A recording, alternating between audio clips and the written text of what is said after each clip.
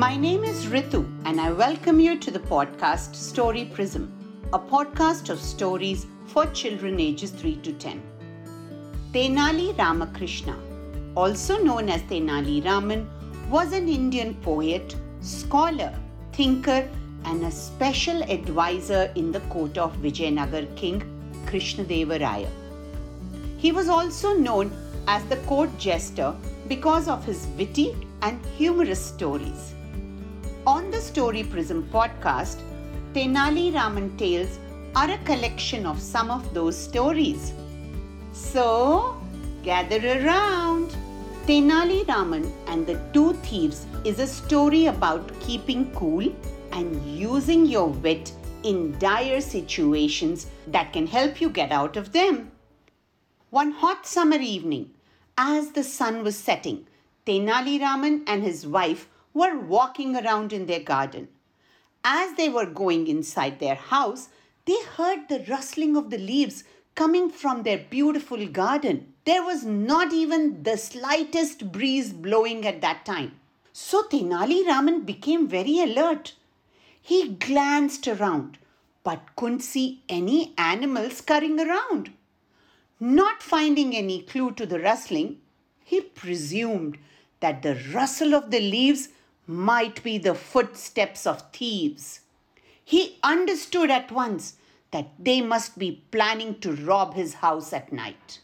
Children, if you heard rustling of leaves outside your house and you knew it could not be thieves, what else would you suspect it to be?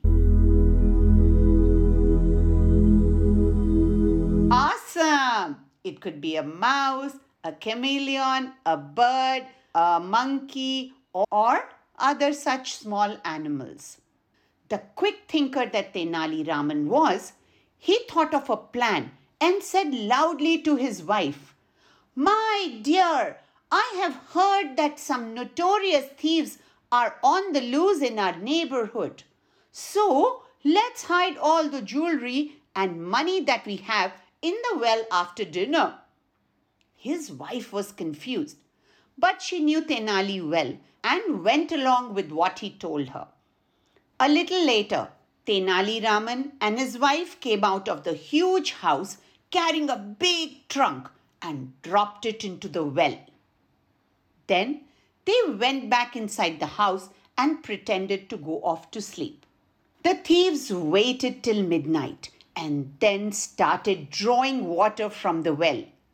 They hoped happily to empty the well and get the trunk with the treasure in it.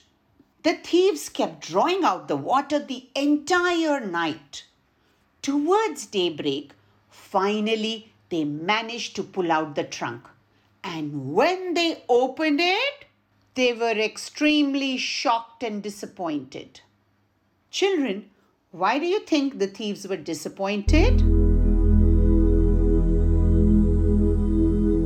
Right.